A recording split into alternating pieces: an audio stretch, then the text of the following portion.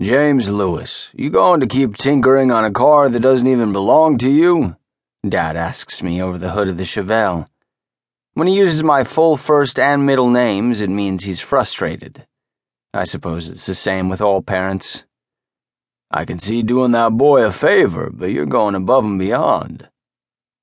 I'm not sure why he's so annoyed. It's not like I have better things to do on a Friday night in this shit town with only one stoplight, a grocery store, a Walmart, and 2 gas stations.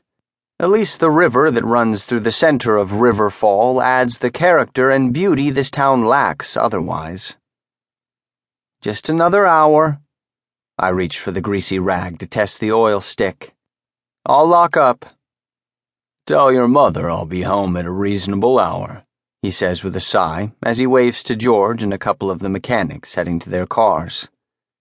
Dad will meet them at the Creekside Tavern, which is a stone's throw up the road, to get some burgers and brews. It's their weekly Friday hangout for happy hour. Sometimes I join them, mostly for something to do or to feel like part of the crew. Otherwise, they'll razz me about being antisocial, and Dad will get on my case as well. But what more do we have to talk about that we haven't already said while sweating in the carports all damn day? Besides, tonight I have other plans. You coming? Mike asks. He graduated 1 year behind me and applied to work at Tolan's garage right after graduation. I did the same because it was sort of expected of me. But Mike could have done anything. Gone any damn place if he wanted to, but he'd stayed here. He's my closest bud. Has known I'm gay since high school. My parents know too.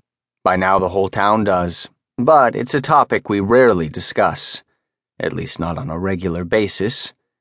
If I disappear to do my thing, my dad never asks. But Mom will bring it up occasionally. Nah, figured I'd finish working on the Chevelle and then... Need to get laid? He asks with a smirk on his face. He knows me well. Normally I head up the 5 freeway to Medford every few weeks to not only get a break from River Fall, but to find somebody to hook up with for the night.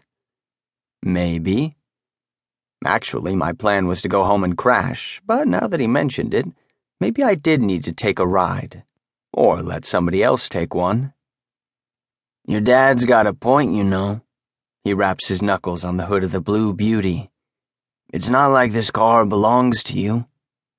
I know, I reply, bending down to check the oil gasket.